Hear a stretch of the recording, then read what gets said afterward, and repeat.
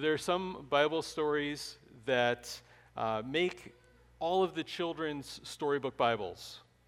Okay, so if you have a kid's Bible, it's probably going to have Noah and the ark. And there's other ones that you know that are going to be in there. And I know they have to pick and choose. There are other ones that I would say you're hard-pressed to find them in a kid's storybook Bible. And today is going to be one of those stories. And if you don't know what's coming, you're going to see why in just a little bit. Anyone remember flannel graph back in the day for Sunday school? You know, these, flannel boards, and you put like the flannel picture of here's Abraham, and you kind of walk him across, and you have different scenes and characters. There probably aren't many, hopefully not any, flannel graph presentations for this story for kids, and you're going to see why. So it's easy, again, it'd be easy to just do the highlights of Genesis, but this account is in the Bible for a reason.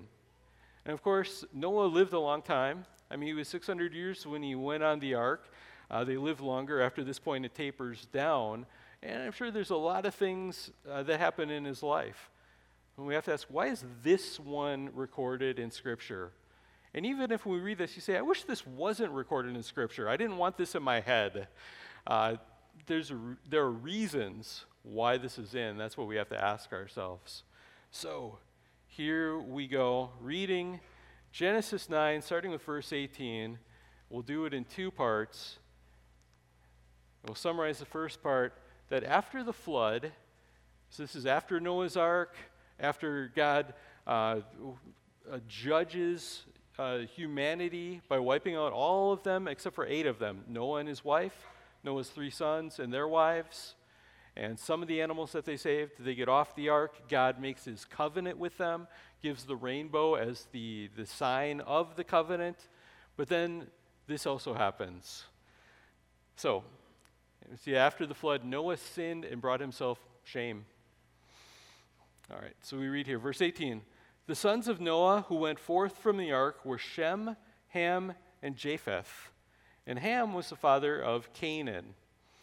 And these 3 were the sons of Noah, and from these, the people of the whole earth were dispersed. So Noah and his wife had 3 sons, and from them and their wives, they repopulate humanity eventually. One of Ham's sons, his youngest son, is Canaan.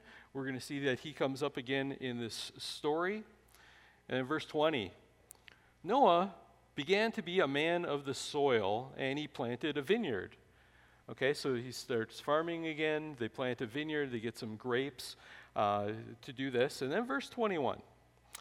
And he drank of the wine and became drunk and lay uncovered in his tent.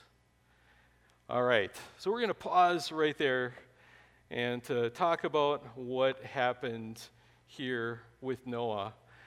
And to realize what's going on. You're saying, wait a second, this sounds like Noah. What are you doing there, Noah? Yeah. Now, we have to realize this happened, I think, a good while after the flood account, because there was time enough for him to plant a vineyard, for the crops to grow, for him to have enough grapes and make wine. And also, at this point, you see some grandkids that have come along. So it's probably, based on the number of grandkids and Canaan being the youngest, that there's a number of years have passed. We don't know exactly how many, but it's sometime after Noah and his family, they get off the ark. But then looking at the story and just seeing what happens is that he plants this vineyard, he harvests the grapes, he makes wine, and he gets into it quite a bit too much. And basically, to be blunt, what we have here, as embarrassing as this is drunk Noah passed out in his tent naked. So as much as you didn't want that in your head, especially realizing he's over 600 years old, that's what our story is here today. And I get to preach this to you. But there are, again, reasons why God has included this historical account in Scripture. So he passes out, and we're going to see in the second part of this that one of his sons, Ham, comes and discovers him and ends up embarrassing his father, tells his brothers about this, and we're going to see how they respond. So not only does this get discovered by his sons, but now it's written for us and for everyone to read about through the end of time in God's unchanging, lasting word. And Noah gets to deal with this because of what he did. Now, we don't know, was this something that was a habitual thing? Was this a one-time thing that happened? And he just didn't know what the effects were going to be, but this is what happens. So, before we move on, I think I got 3 things I want to talk about for like application for this kind of section here. And I think a few of these are, well, just obvious things that we need to deal with because it's in the passage. So the first statement I'm going to give you has to do with this drunkenness. And I'm going to say it like this, that alcohol alone is not sinful, but it is easy to abuse. And that drunkenness is a sin. And so even in Scripture, there's a lot more Scripture that's going to come after this. This is going to make this very clear. But this is definitely something that is not presented in a good light for Noah. This is not something that's presented like, great decision, Noah. This is something that's presented that, oh no, what have you done? And what has this led to? So again, I think to be balanced on this issue, alcohol in and of itself is not necessarily sinful. And as much as I would want to just encourage you just to not drink, there is an area of Christian liberty that is here. In the Scriptures in the Old Testament, they did drink wine. There were reasons for that.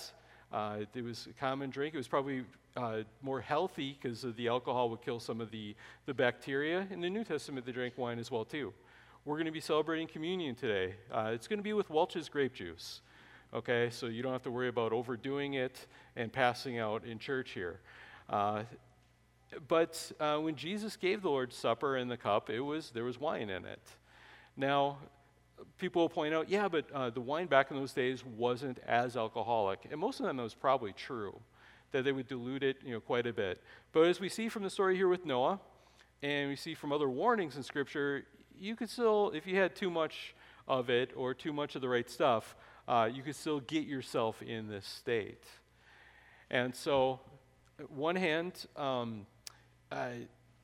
partly an area of Christian liberty. There needs to be wisdom that is applied. A year ago, we did the book of Proverbs. It talks about wisdom. And in there, did a message on, there's a lot of passages in the book of Proverbs on alcohol, on drunkenness. One of those, Proverbs 20, verse 1, wine is a mocker, strong drink a brawler, and whoever is led astray by it is not wise. And so even if this is an area of Christian liberty that you're thinking about, you got to be aware of all the warning passages and how easy it is to abuse this. Think of all the lives that have gone the wrong way for them, for family members, because it was taken too far. And so I would encourage you, look up that message from last year in the Proverbs series. It's called God's Wisdom on Staying Sober, and especially if this is something that is of concern to you. And it's not just about getting drunk. There's the impact that it has on other people. There's the fact that it does decrease your decision-making ability. That's why sometimes you get worried when people say, well, I know what I can handle, I'll make good decisions. But be aware, you're taking something in that is also into your body that is, one of its effects is that you are less likely to make good decisions. And to then think that you can get up to the edge and then stop, that's why it can be a dangerous thing. So, I want to think of this with Noah. He was a pretty godly guy. The world gets destroyed, okay, except for Noah, his wife, and his 3 kids and their wives. And it talks about Noah being a righteous guy. But if he can slide into this, it should be a warning to us of how easy this can be, how easy it can be caught off guard with this. And so just caution, caution, caution. Also, I do want to point out that drunkenness is a sin. So that is no longer an area of Christian liberty at all. Getting hammered, getting inebriated like this is not something that God wants you to do, because God wants you to be in control of yourself, to have self-control, and even more to be controlled by the Holy Spirit, and not to be controlled or filled by whether it's alcohol, or you think of all the things today, the different drugs, and yeah, marijuana is illegal. I believe God doesn't want you to be controlled by that either, and losing your faculties to that, which the only reason that you would smoke marijuana or take that in is to have that effect. So Ephesians 5:18 says, "And do not get drunk with wine, for that is debauchery." That means it falls into all kinds of wild, bad consequences. But it says, "But be filled with the Spirit." Romans 13:13, "Let us walk properly as in the daytime, not in orgies and drunkenness, not in sexual immorality and sensuality, not in quarreling and jealousy." It lists drunkenness there with some of these other sins. And a lot of times, sometimes they go together and amplify each other. So there are definitely warnings to this that we need to really be aware of. So I think that's one of the things we have to realize. I think it's at least one of the applications that we do get here from this account. We see this having lasting embarrassing consequences for Noah, and we're going to see runoff for his family as well. Drunkenness, all this easily leads to indiscretions, shame, and lots of other negative consequences. And we could list those. And if you've gone through enough life, you've been able to look around and see maybe firsthand a lot of those consequences. And maybe they've affected you. And if this is an area of struggle in your life, I hope that with God's help, you're able to be battling against this. And I know it is a difficult thing.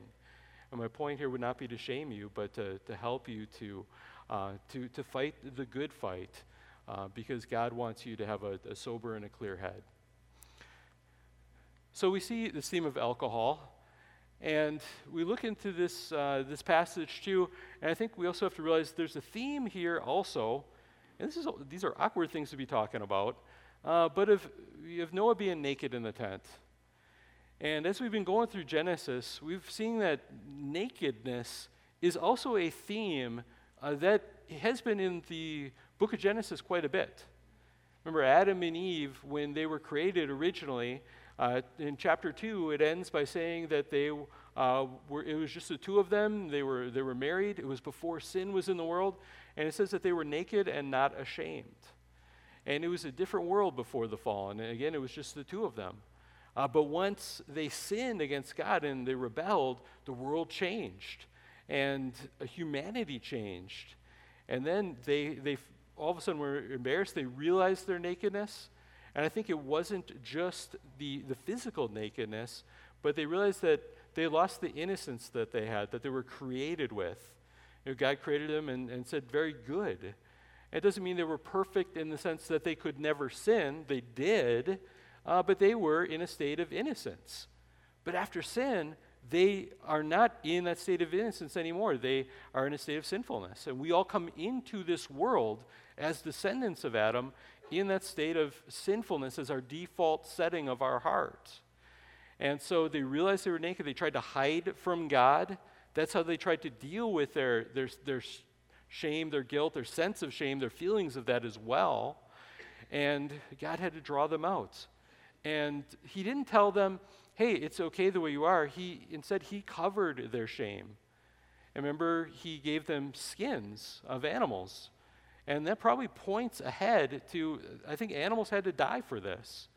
And it points ahead to that there has to be sacrifice made to cover sin. And in the Old Testament, you have the Old Testament sacrifices, but all of those things ultimately point ahead to the one that can actually deal with sin, the one that actually takes it away. Jesus Christ, who is the Lamb of God, the fulfillment of that, who takes away the sins of the world. So you see this theme of nakedness and being clothed in the book of Genesis. And so on one hand, you have Adam, the original human, and now we see Noah. And it's kind of like, well, is humanity going to have a fresh start? How are they going to do after this? But now we see Noah, he's sinning, And now he is in a state of embarrassment. And his nakedness here is not presented as a good thing. This is not presented as just something healthy, the things people talk today, healthy body positivity. And this is presented as this is a negative thing. This is something that was viewed as shameful for him to be in this position. And many things we could say about nakedness. Indecent exposure is shameful. They're not supposed to be like that. That's why we have to teach our kids, hey, you got to put clothes on when they're little babies and stuff. I remember one of my kids, and I won't mention his name to not embarrass him, but we used to have to sometimes declare naked baby alert, and somebody get him and get that boy some clothes. Little 1-year-old running around. You have to teach them that this isn't the way that we are supposed to be. I remember when I was in college, for a year I taught in inner city Chicago, I taught a midweek Bible study with some middle school students at the time in the city. And we had this curriculum that was basically starting them from scratch, so going through the Bible story from beginning to end, assuming nothing, because it's the first time they were hearing it. And so I'm teaching this small group of guys, and we're talking about Genesis, and I'm talking about Adam and Eve and creation and sin coming into the world. And it got to the part, remember, middle school boys, where it talked about Adam and Eve were naked and unashamed. And I was about to move on, and they lost it, okay? And they're like, oh, that would be so awesome. That would be so great. And I was, oh, man, I've lost these guys. Their minds are in a different place. I gotta reel them in and calm them down a little bit. I said, yeah, okay, yeah. I realized most people you actually don't want to see naked, okay? And I listed a few examples, and I quickly threw a bucket of cold water on them and said, yeah, clothes are a really good idea. And the truth is most people you wouldn't want to see, and the ones that you do want to, you shouldn't.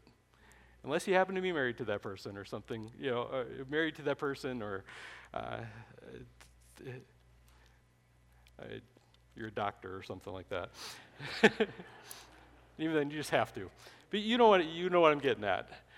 There's a place for things. Well, the message here is not that the human body is gross or disgusting or sinful in itself, but there's a time and a place. There's an appropriateness. And in the same way that sexual relations are designed by God for a husband and a wife that are married to each other, and that's the appropriateness, there's certain places where the exposure of the human body is good and fine, but most of it, nope. Clothing is a good thing. But you probably noticed this, our society has some weird views about nakedness. And as we push away from God, as we push away from his norms, I think all these things are really connected.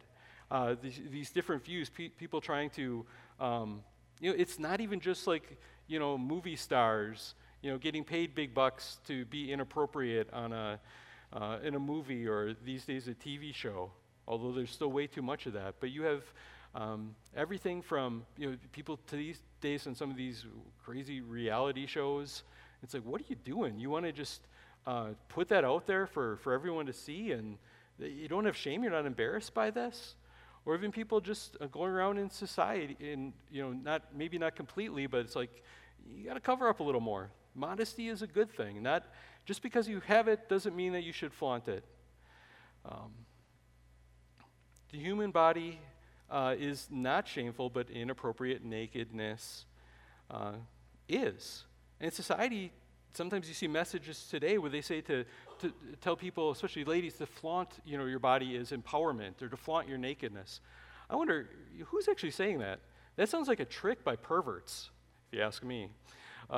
But modesty is a positive thing. Your body is not meant for everyone to see.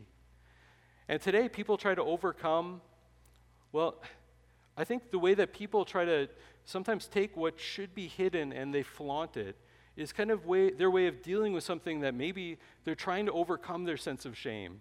Saying, I don't feel shameful about this, so I'm gonna flaunt it and pretend to be proud about this. And I think that not only happens with this specific issue, but with shame and guilt in general. I think there's so many different ways that people in this world they have these feelings of shame, that they have feelings of guilt, and not just feelings of shame and guilt that are inappropriate or misplaced, but real shame. There's things that we are not right about, and there's reasons why we feel guilty. If you're guilty and you feel guilty, that makes sense. But the way that so many people deal with this or are told to deal with it is, no, you have to be proud of your sin. Be proud of your shame, and you put it out there and you advertise this and you make this a badge of honor instead. And people do this with all kinds of different sins, and not just the few that come to mind right away, but a lot of different things. This is so much different than the Bible's message about dealing with shame and guilt. That it isn't put it out there and pretend it's something to be proud of and try to get everyone else to pretend that these are great things. There are certain things that are wrong, and the message isn't that we want everyone to be shamed, but to let you know that God has done something to not just promote your shame, but to cover your shame. And in Jesus, not even just to cover it, but to take it away. That Jesus Christ went to the cross to take away our shame and guilt.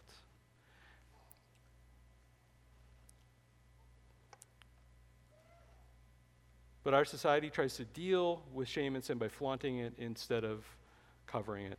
The last thing I want to, before we move on, again, we read this story about Noah, and maybe read this and you're like, I'm disappointed in Noah. And I didn't want to know this. We want to be able to lift up Noah. We want to be able to lift up these Old Testament heroes as our role models, as our examples. We need some people to look to and say, this person had it together, they had it right, and we don't want our heroes tarnished like this.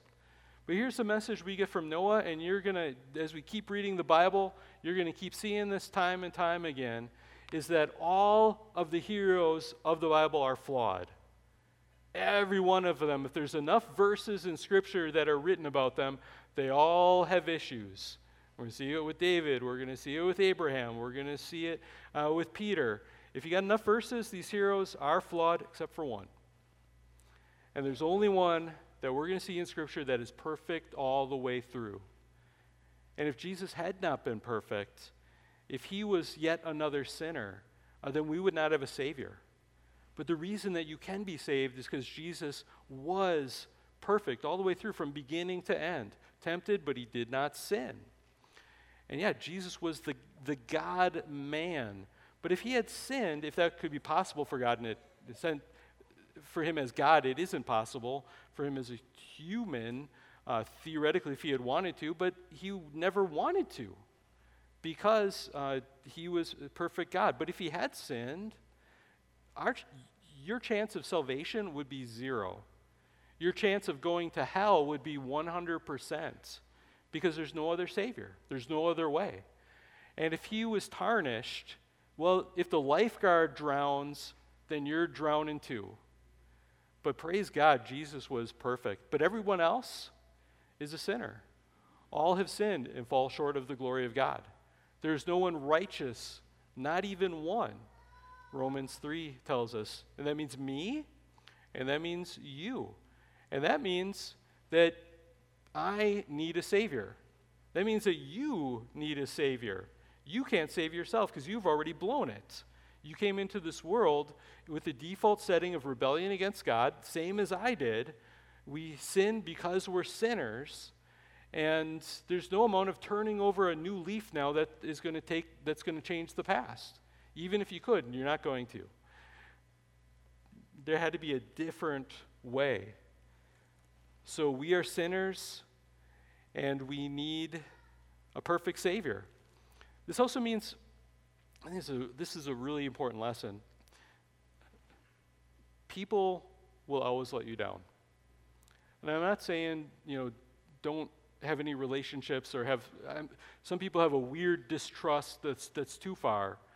It's good to have people, it's good to have role models, but don't put someone on the high pedestal that only God belongs on. Because if you put a mere mortal on that type of pedestal, one day you are going to be disappointed. There's a time when kids grow up and they find out things about their parents and they realize, oh, my parents are sinners. Or they find out things in the past, or they realize, well, hey, wait a second, Dad shouldn't have lost his temper like that. I guess he's a sinner too. There's things, role models, and I'm not just talking about, the fake Christians that are out there. The celebrity pastors that, shipwreck their faith, and who knows if they were just charlatans from the beginning. Sometimes good, solid people that fall into different sins or have different issues that they're working on. Don't put them on the pedestal that only God belongs on. It's good to have good role models, but realize the example that we give for each other is of people that we're trying to repent of our sins, that we're constantly looking at our heart to see what we can, what needs to be changed. I guess I think about this, if I'm, okay, you're a parent, you're a role model to your kids. I guess the one thing that I can be a role model to my kids in a way that Jesus can't is I can show them how to repent. Jesus never had to. I mean, he got baptized, he went through the motions on his behalf, but he never sinned. But we can help people see what happens when a Christian realizes some sin in their life, and then we acknowledge it, and we don't try to justify it. We take it to the Lord and ask for forgiveness. We confess and we repent, and with his strength we try to battle against that and repeat as needed. People always let you down. Don't put them on too high of a pedestal. Don't think that anyone is so godly in this life that they don't have their faults. So we should be realistic with one another too. We're all still in process. God's not finished with us. Think again, Noah. Okay, think of his life. This was a godly man, but then he had this episode that he had, and we should take this as a warning. If something like this can happen to Noah, then are we so godly? Are you so godly that you couldn't fall into something as well? Noah could. Noah, who's listed in the Hall of Faith, he's a hero of the Bible. He fell into something, but if we think, well, I could never fall into sin. Remember, before pride comes before the fall. And take heed that you think you stand and then you end up falling. Don't think that you are incapable of some sins. And maybe it's this sin, maybe it's that sin, but you can get blindsided. I think Noah was blindsided. I think he thought this wouldn't happen, but he let it happen. All right, so we're going to move on to the second half of the story here. And we're going to see that Noah's sons responded differently to their father's situation. Let's read verses 22 through 29. So Noah's there, sprawled out in his all together in his shame. And it says, verse 22, and Ham, the father of Canaan, saw the nakedness of his father. So he must have came in, hey, Dad, whoa. And he sees this, but look at what his reaction is. Does he just kind of, back out, I didn't see this? But it says, and he told his two brothers outside. And you have to think, why did he tell him? Or in what way did he tell them? And as we read this, I think we can read between the lines. Then Shem and Japheth took a garment, they laid it on both their shoulders and walked backwards and covered the nakedness of their father. And their faces were turned backwards, and they did not see their father's nakedness. So I think Ham comes out and he tells them, and I think he's probably, just giddy. He's slapping, laughing. Yeah, Dad here, righteous Noah, was telling us what to do and to be so godly. He's in there. You should see the position he's in. The hypocrite. Look at this fool and look at him and what he's gotten himself into, embarrassment. And it's, point and laugh, that type of thing, mocking his dad. That's, I think, reading between the lines what's going on here. But then the two others, I think he expected them to join in, have a great laugh. at their father's expense. But instead, they take a garment, a blanket or something, and they walk backwards into the tent so that they're not seeing their dad, and so they drape it over him and they cover his nakedness in that way.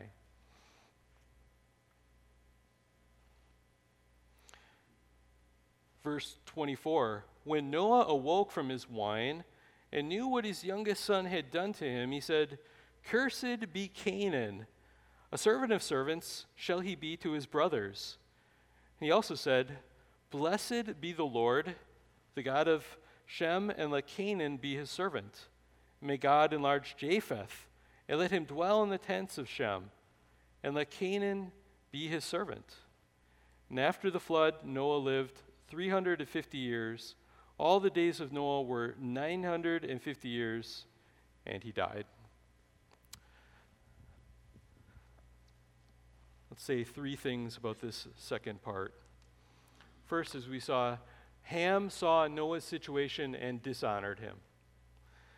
And I think it wasn't just a matter that he saw him, but it's how he reacted and what he did afterwards. Some have suggested that maybe Ham's sin here was some kind of sexual perversion.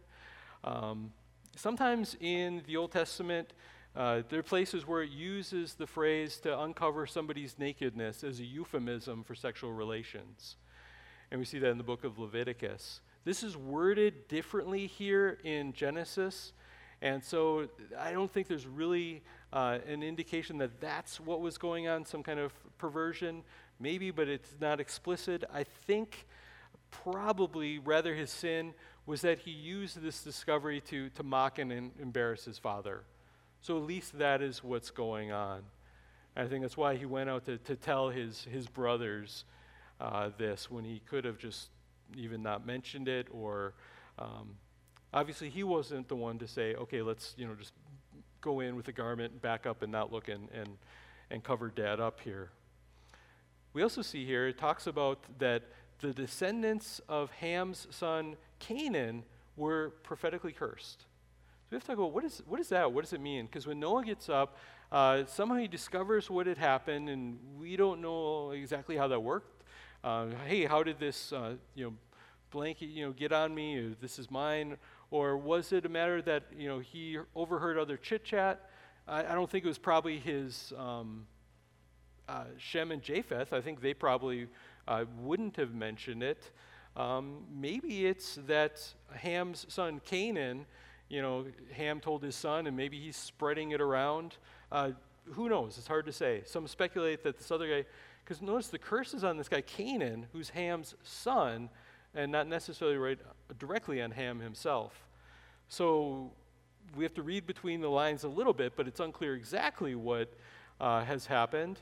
But there's a prophetic curse that is given that goes to Canaan. And maybe it could be already that Noah already saw that Canaan was going down the path of his father. Maybe the Lord knew that too and allowed this curse to happen. Oftentimes it is true that the apple doesn't fall far from the tree, that the descendants pick up on the same sins as the parents. Now, sometimes it doesn't. And by God's grace, sometimes people go a different route. God intervenes in lives, and never think that you have to go down the same road as the examples that you've been shown. But just left to our own, that tends to be what happens. And that one generation follows the sins of the other. But I think this is something that is prophetic, and that it wasn't just something that Noah said, but that God knew what the Canaanites would be like. One commentator, Alan Ross, writes, "To the Hebrew mind, the Canaanites were the most," because Canaan would be the father of the Canaanites later on. And those are the ones, both in Genesis and afterwards, that they're in the land that's called Canaan, which is the land of Israel, that after the time of the Exodus, they have to come and they conquer. God gives that land to them, because the Canaanites are wicked, wicked people. And God says, you drive them out of this land. Ross writes, "To the Hebrew mind, the Canaanites were the most natural embodiments of Ham. Everything the Canaanites did in their pagan existence was symbolized by the attitude of Ham. From the moment the patriarchs entered the land, these tribes were there with their corrupting influence.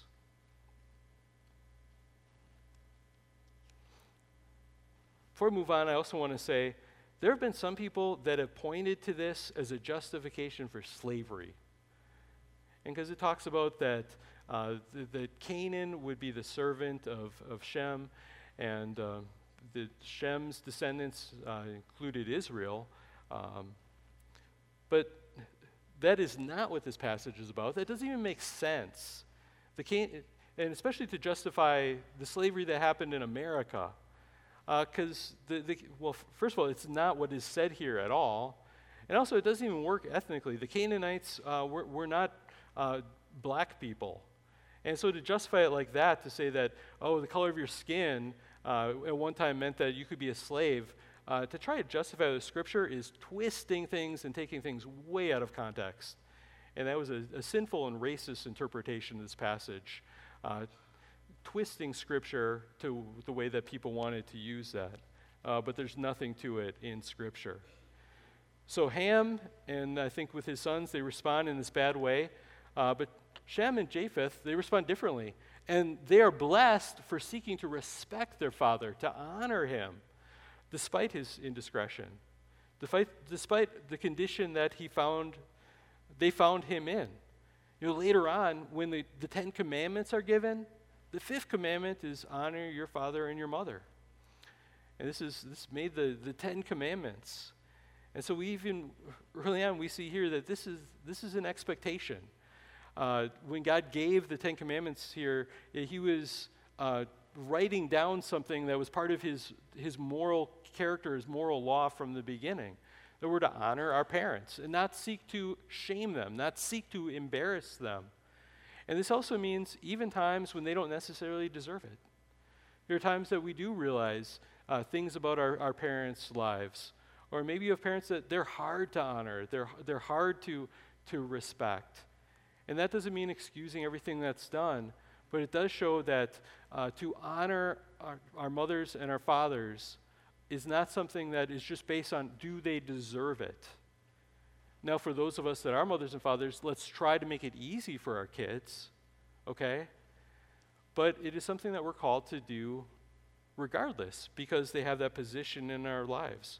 I remember years ago, and this is at another church, and there was an early social media platform called Xanga, and there were teens writing on it, and I think they didn't realize that these were public things. And I just remember reading this girl talking about her dad being like passed out drunk and making fun of him, and it broke my heart to hear about the dynamics going on in this household, but it also just saddened me to think of this young person just also then mocking, her father publicly in this way. I think there's another application we can draw from this too. Do we want to be people that seek to shame people or to help cover their shame?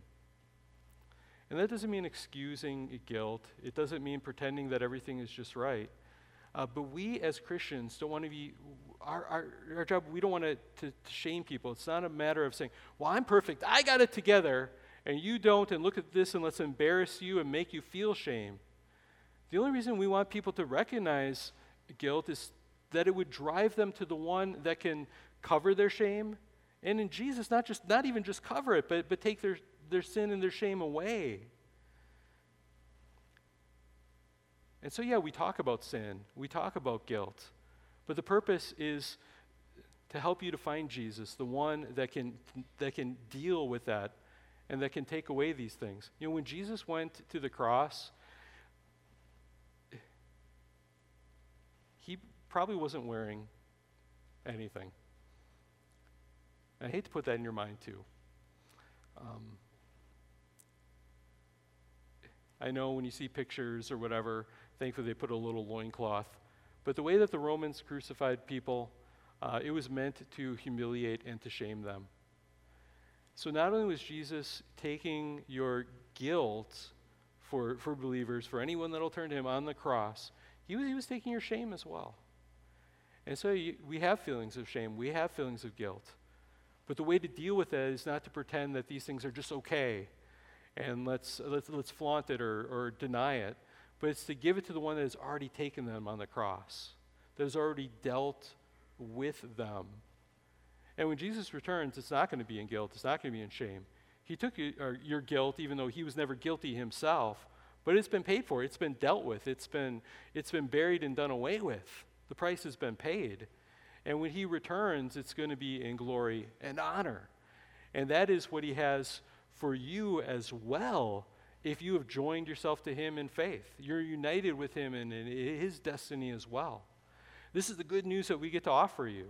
Not just pretending that sin doesn't matter, but that we have a Savior that has dealt with sin in this type of a way, and he offers you so much. And may he be glorified for all of this. And I pray that you will turn to him and embrace the only one that can deal with your sin and your shame. So what's the main reason this account's in the Bible? I think there's many. And some will point out, well, this talks about the Canaanites and what would happen later on, and it does, and that's a part of it. But when I look at this, I think a huge reason why this is in Scripture is because it is to remind us that the flood did not solve humanity's sin problem. That it wasn't like, something goes bad with your computer or your phone and you can do a hard, shutdown and reset, and now it works again. The reset here didn't work with humanity. The virus of sin was still there. And we saw it not only in Noah's descendants, but in righteous Noah himself. He was called righteous. He was a man of faith, but he wasn't perfect. He needed a Savior too. He needed one that would come one day and die on the cross for his sins as well. And so Noah is in heaven. We know that. He's recorded in Hebrews 11 in the book of faith, and that ultimately it's because Jesus Christ died on the cross for his sins. And looking ahead in whatever way he knew that he was trusting in the Savior that would come. Are you trusting in the Savior that would come? God's judgment here in the flood didn't solve the problem. As you go through the Old Testament and you get the Mosaic Law Code, that's not going to fix the problem. You keep going in the Old Testament and say, well, we need a king. A king, the right politics, that is not going to solve the problem. Later on, the Pharisees say, we need to be even more stringent about obeying the law, and we need to even make up some of our own. That doesn't work. You need the God-man, the sinless Savior, Jesus Christ, the Son of God, and there is no other way. Without him, we are in our sin, and we are in our shame and condemnation. But I tell you the good news, and I implore you to turn to Jesus Christ, and you can walk out of here in faith with your sin, your shame, your guilt taken away, because Jesus took it for you already on the cross and did away with it. And we celebrate the Lord's Supper. That's what we are remembering together. That's what he did. Let's pray. Lord, we thank you so much.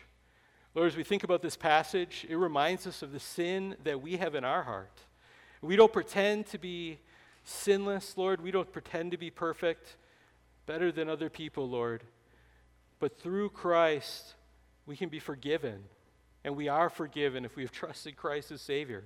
Lord, I pray for anyone here that does not know Jesus Christ, does not have that, also that assurance of that you would draw them to yourself, that you would help them believe the promises of Scripture, and that they would be saved.